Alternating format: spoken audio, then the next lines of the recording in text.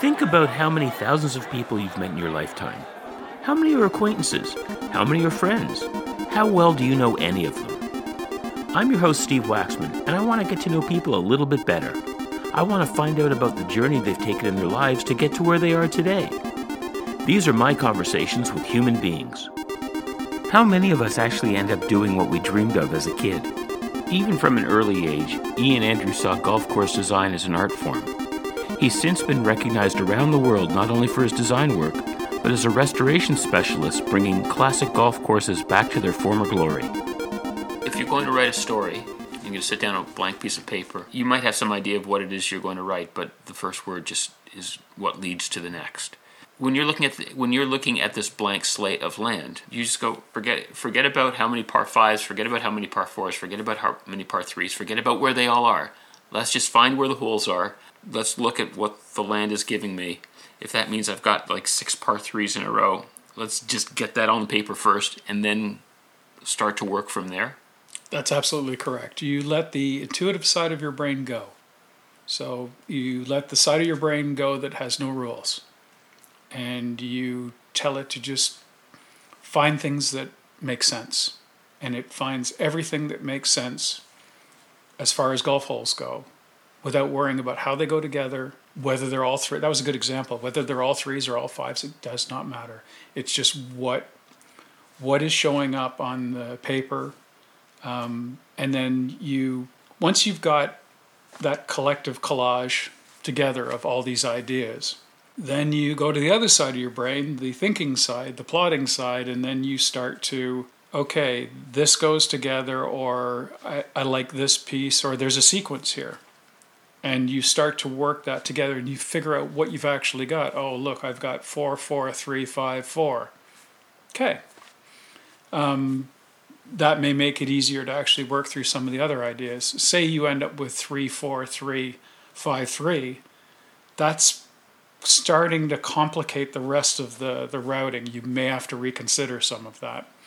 But you let the free side of the mind go, and then you sort of grind your way through things.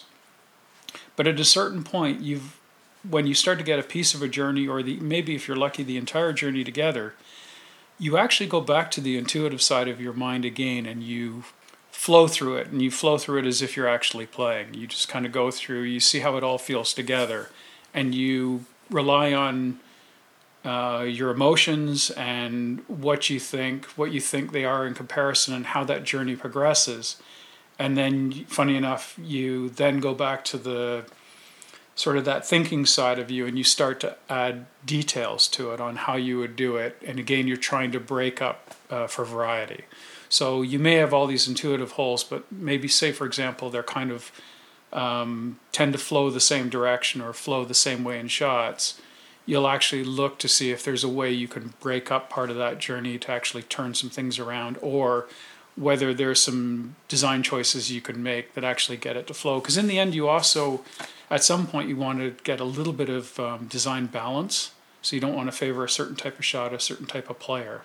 So you may have to back off, or you just have to find out if you've got ways of working with what you've got that's going to sort of holistically achieve that end. Let's start with a little bit about your back history. Where did you grow up, and how did you get your interest in golf architecture? So I grew up all throughout southern Ontario, Quebec, and England. Born in England originally. Interest in golf came following actually interest in golf architecture. So I used to watch golf with my dad, and we were watching the Pebble Beach Pro-Am, and I just sort of fell in love with these vistas of these oceanside holes. And then, strangely enough, asked my dad the question of, does somebody actually design this? My father explained to me that they do. And I said, that sounds like a really interesting career. I'd like to do that. And my dad, being my dad, instead of saying no, you should be an accountant or something else, said okay. And actually got me a bunch of books on golf architecture. And then as I started to read and he realized I was serious, he said, you really need to learn how to play the game. So that's how I actually took up golf. My dad was a player. I'd caddied for Dad a little bit. but I had not had that compelling drive to play the game until I got interested in the art. So I'm one of the rare people where I came to golf through the art rather than through the game. But it's funny, I don't even remember anything about anybody winning back in that era. What I remember is the golf course. And I just remember every year it would come on. I couldn't wait. For me, it wasn't Augusta. It was the Pebble Beach Pro-Am was the big draw. Augusta would come later. Yeah. But even to this day, I quietly get excited as soon as the Pebble Beach Pro-Am comes around. I can't wait to watch. For me, fortunately, Dad and I played it in '91 for the first time, and I've played it multiple times since. I have my own memories there, and so it's nice. I have sort of multiple layers of connection with that golf course. So even watching it, it just brings back some really great memories. So from reading those books and talking to your dad, did you, in your head, make a plan for how you were going to achieve this goal of golf architecture? I think the power of being 13 at the time is that you're so naive that you just assume that everything will progress magically to you designing golf courses. And I think if I would have had that idea later on, I might have dismissed it and become a chemist or become a pharmacist or an actuary, sort of the things that I probably was very instinctively would have been natural progressions for me. But at the time, I just thought, why can't I do this? And I think I went along for nearly a decade saying, why not? I don't think I ever got to an age of maturity where I started to think that I better have my second choice or my third choice ready. And I think that was one of the beauties of wanting to do that so early, that it gave me an easy path because I never had to really think about consequences or alternatives. Being young helps. Do you want to talk a little bit about the education that you got leading to your first job? I went to Ryerson first for landscape architecture, graduated, felt that I wasn't, I went right out of high school, so I knew I didn't have to rush through anything. And I felt that I didn't know enough about the design process. So while I felt strong technically and I had some really good construction jobs, so I felt comfortable with construction ideas and how to detail things, I felt like I didn't have enough strength in design to actually become a designer. So I went to Guelph with the idea of picking up the design side. I also, between going to schools, I went to Europe and did a study tour on my own that summer. I had accumulated enough money that I could get away with only working part of that summer and then spending the rest in Europe. So again, that was to collect ideas and see famous designs and sort of understand space and borrowed scenery and all sorts of things that apply, but more in a landscape architecture end that I could apply to golf. But also I've always said that as an architect, you have a toolbox. And the toolbox is basically all the things you've seen and all the techniques that are used. And the more you fill the toolbox, the better an architect you can potentially be, if you can apply them properly. But every time I went to see one of these great golf courses, it was just another piece of what's possible for me as an architect in the future. So everything I did, everything I read was about just trying to pull things together so that I had more ideas that I could use or a better understanding of what I was looking at or the ability to see the potential in something that has nothing yet. So when somebody has decided, we have bought this land and we want to put a golf course on it, what is that conversation? How does the process even begin? What you try to do is you try to figure out where you can and can't go, or where the difficulties are going to be in approvals, because you're going to need some sort of approvals. So you want to know where your constraints are. And some of it is going to be a choice. Like if there's a landscape that I don't believe should be touched because it's an important element, or it has significant plant material, or there are places you shouldn't go. You sort of identify those things and then you try work around them. But essentially you begin with a walk on the property just to get a feel. So you want to know what views it has. You want to know what impact outside of that property is going to have on the golf course, because the golf course ends up with long views for the most part. And you try to figure out the places you want to get to. So it may be somewhere you want to embrace a view, but it may be natural places for holes to go and finish. And in fact, I would say I personally emphasize my work on trying to find natural places to finish golf holes. Because if you can find natural places for holes to finish, the holes already have a life of their own without anything being done. And you don't have that much work to do. You've just got to find ways that all links. So once you understand where you want to go and how you want to get there, and you try to come up with as many choices as possible, then you'll sit down with a topographical plan and you'll start to find links. So you'll start to find segments of 2 or 3 or 4 holes that all just flow naturally together, and you'll start drawing those on a piece of paper without worrying how any of that connects. And you'll draw them, in my case, I'll draw it in pencil, and I'll have one set of links in red, another one in green, another one in yellow, another one in blue, and I'll end up with what looks like just carnage. But what it is I'm trying to figure out if I can get links to links. I'm trying to find if there's a journey. Because essentially it's an 18-hole journey, and you're just trying to find a natural progression through a site that encompasses 18 holes. So as you work along, if you get lucky, you'll get long links that work together, but life is never that sweet. Sometimes it's pretty darn good, though. So if you don't, now you've got to figure out how am I going to make the transition from one natural stretch to another natural stretch? Or if you've got something you really want to hold on to, can I work this so that I can include that? Because sometimes the greatest choice you make in golf architecture is letting something go that is the most obvious thing in the whole entire property, because it makes everything else work. Golf is 18 holes. It's not one hole. It's not, I'm going to go through, there are enough golf courses that are like this where you have a horrible journey. You have that wonderful photographic moment that everybody talks about and you see in every magazine, and then the rest of it's crap. That's not golf. Golf is about something that's 18 holes long that all fits together, and you can't wait to get out there again. So with the routing, you're trying to find ways to pull things together. So a lot of times the whole key to it is how you get to a couple of places that don't link together. And if you can you unlock something that works? So I remember when I worked on the golf course that I thought I was going to do with Mike Weir at Predator Ridge, when I explained it to them, the first thing I identified was the 4 ways to get, it was a very steep site, the 4 ways to get up the site. The interesting thing was I identified those. I actually used all 4 of them. And the whole routing works around the fact that going uphill was just as much fun as going downhill, because I'd found ways to deal with that. So a lot of times, if you've got a severe site, you actually have to figure out how you're going to get uphill, because everybody knows how to route downhill, but getting uphill is what makes a golf course work or fail.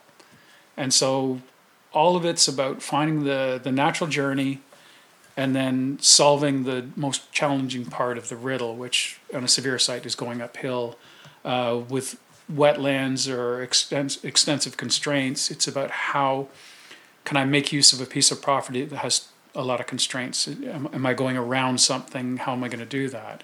And that will dictate a lot of what you have to do. Are you able to talk us through the design of a hole? The only one I can sort of jump to very quickly is at Maple Downs. The 12th hole used to be a very short par 4. So I was asked to, I should back up and say I was asked to rebuild greens, tees, and bunkers there, and I was given the artistic license to apply my own design style to it. And on that hole, the hole is from a high plateau. Green site's only 290 yards from the tee. And so it's drivable, which I liked. It's also downwind, which I liked. And what I did was I built a hole that's a giant S. So originally it was just wide open and the green was surrounded by bunkers. And the reason I built a hole in the shape of an S is I wanted to give people the ability to play anywhere they wanted for a layup and then face the consequences. So the initial part of it on the right-hand side is wide open, but then the green side is on a diagonal to you. If you played left, you would have a better look at the green, but you'd be semi-blind just because of the fairway bunker, the way it works in the landscape. If you played much further down into the right, you'd have a short little pitch, but it's significantly uphill over an incredibly deep bunker. If you tried to go directly for it, everything falls towards the green, and the green falls away from the tee shot. And in behind it, it's short grass, and in behind that's out of bounds. What I liked was the idea of it's up to you. You have 4 choices. Each one of them yields different things. But one of the choices is you could have a swing for the fences or roll the bones for everything. And I remember the very first time I played it, I hit it out of bounds over the green. So that was a hilarious lesson, because I had explained the hole to the players I was playing with, and then made the worst choice of all the choices, of course. But what I like about the hole, and it's why it's one of my favorite holes that I've ever done, is I like the fact that you can play passive, you can play on the ground, you can play in the air. There's actually every choice there. And at 290 yards, it's a distance that should be just a throwaway. But the fun part for me is talking with a lot of the members, particularly the better players, is everybody's got a story of a 3 or a 2. There are a few 2s. There's even been a 1 there, by the way. But every single one of them has a 6 or a 7. And that's the story usually they start with, is how they made 7 on a 290-yard hole. And that's why I think that's probably one of the better holes I ever designed, because 2 and 7 are both in the cards. And when you stand up on the tee, it's all up to you. I've not asked you to do anything. I've just given you impact. Depending on what you choose, depends on what you've got to take on, and it depends on what risk you're trying to mitigate or manage. And that's why that's probably a hole where I think I made a lot of very good choices, and I can look back at it and say I would change nothing, which, to be honest, architects are very mildly insecure people. Generally, we spend a lot of time picking apart everything we've just built, whether it's good or not. We just always think of immediately once something's grasped and done, you always think of another way you could have done it. It may not be a better answer, but the problem is you've figured out another way of doing it, and that leads to questions. That's why I find anybody who believes they do everything right is, I've always joked, they're lousy architects. The best ones usually actually question their work more than others. So that's just sort of an observation. And last question would be, what golf course do you wish you had designed that you haven't worked on? Royal Melbourne. I'm glad we actually went through that. Royal Melbourne, I think, has just got an incredible flexibility for it. I've played it with both outstanding players and very average players, me being an average player too, and it works for both. I think the scale of the golf course is remarkable, and I think the hard choice of the tee shot on the 4th hole unlocked the rest of that front 9 routing, and I think the front 9 may be one of the best routings I've ever seen, and it's based around one really surprising choice. I think the greens are some of the best I've ever seen, and it may have the best par 3 I've ever seen in the 5th. It's just an exquisite hole, but that I wish I did that, because it's full of so many brilliant choices, and none of them, it doesn't rely on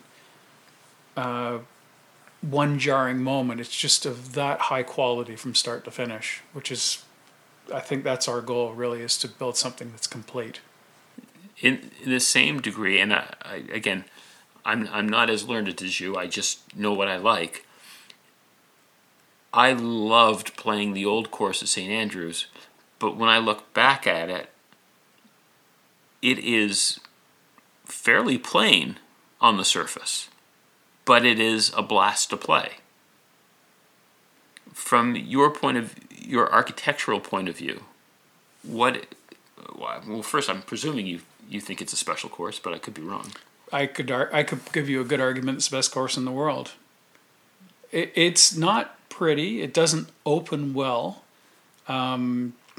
It's full of blind shots. It's not set over the most interesting piece of ground, but it's how it plays, not how it looks, that makes it special. So if you're going there and you want to be visually wowed, you're only going to get visually wowed about 4 or 5 times. But if you go there and play, and particularly if you play in high winds and discover that you can still play that golf course in high winds, there's very few golf courses in the world you can, but I've played it in a 40-mile-an-hour wind. You can get around it because it's so wide. The interesting thing it took me a little bit of time to fully understand is, if you want to score, you have to take on all the problems. If you want to have fun, you can play away from everything, but it takes you extra shots. And it's that flexibility, it's that playing freedom to take on as much or as little as you need to. It will allow you to score, and it'll break your heart. It can be on the same hole where that can occur, just by whether you bounce just over, say, the hell bunker. If you carry it, everything's grand. Or if you miss it wide right or left, everything's grand. But if you end up in it, you're going to take a little while to extract yourself from that spot because it's so deep. There's a lot of moments like that. There's you can manage your way around it and just have a fun round by just removing most of the obstacles. So it's a very flexible golf course. But the more you play it, the more you find you have to play completely different spots to get to pin positions. And it's the one thing that you're never going to figure it out in a couple of plays. You need to see 4 or 5 different pin positions to fully appreciate that you may be 80 yards apart in where you want to come in from to get to that spot. And that's where the joy in that golf course comes from, is the fact that it takes a long time to unlock all the intricacies. Whereas you think about a lot of modern golf courses, if I avoid this bunker, get to this spot, there's a slope that's going to couch me. If not, I could end up in trouble, and then I'm going to hit it to here because that's where I need to be, and then I'm going to try 2-putt my way in. But you've not really had to pick. You're going to go and play it the next week, and you're going to play for that same center fairway spot. You're going to play for the middle of the green. Maybe you'll favor a side, but you're really not varying your play. It's just all about execution. The beauty about the old course is, while execution is helpful, it's not necessary. And sometimes thought is more important than execution. It's pre-planning. And that's where the joy from that golf course comes from, is that you have to think your way around. And my criticism of modern golf is often all the thinking's done for you, and it just becomes about execution. And to me, that is dull. Might as well be a mouse in a maze looking for a piece of cheese. That's not great golf. I hope that you enjoyed my conversation with Ian. And before you leave, please follow or subscribe to Human Being for more conversations.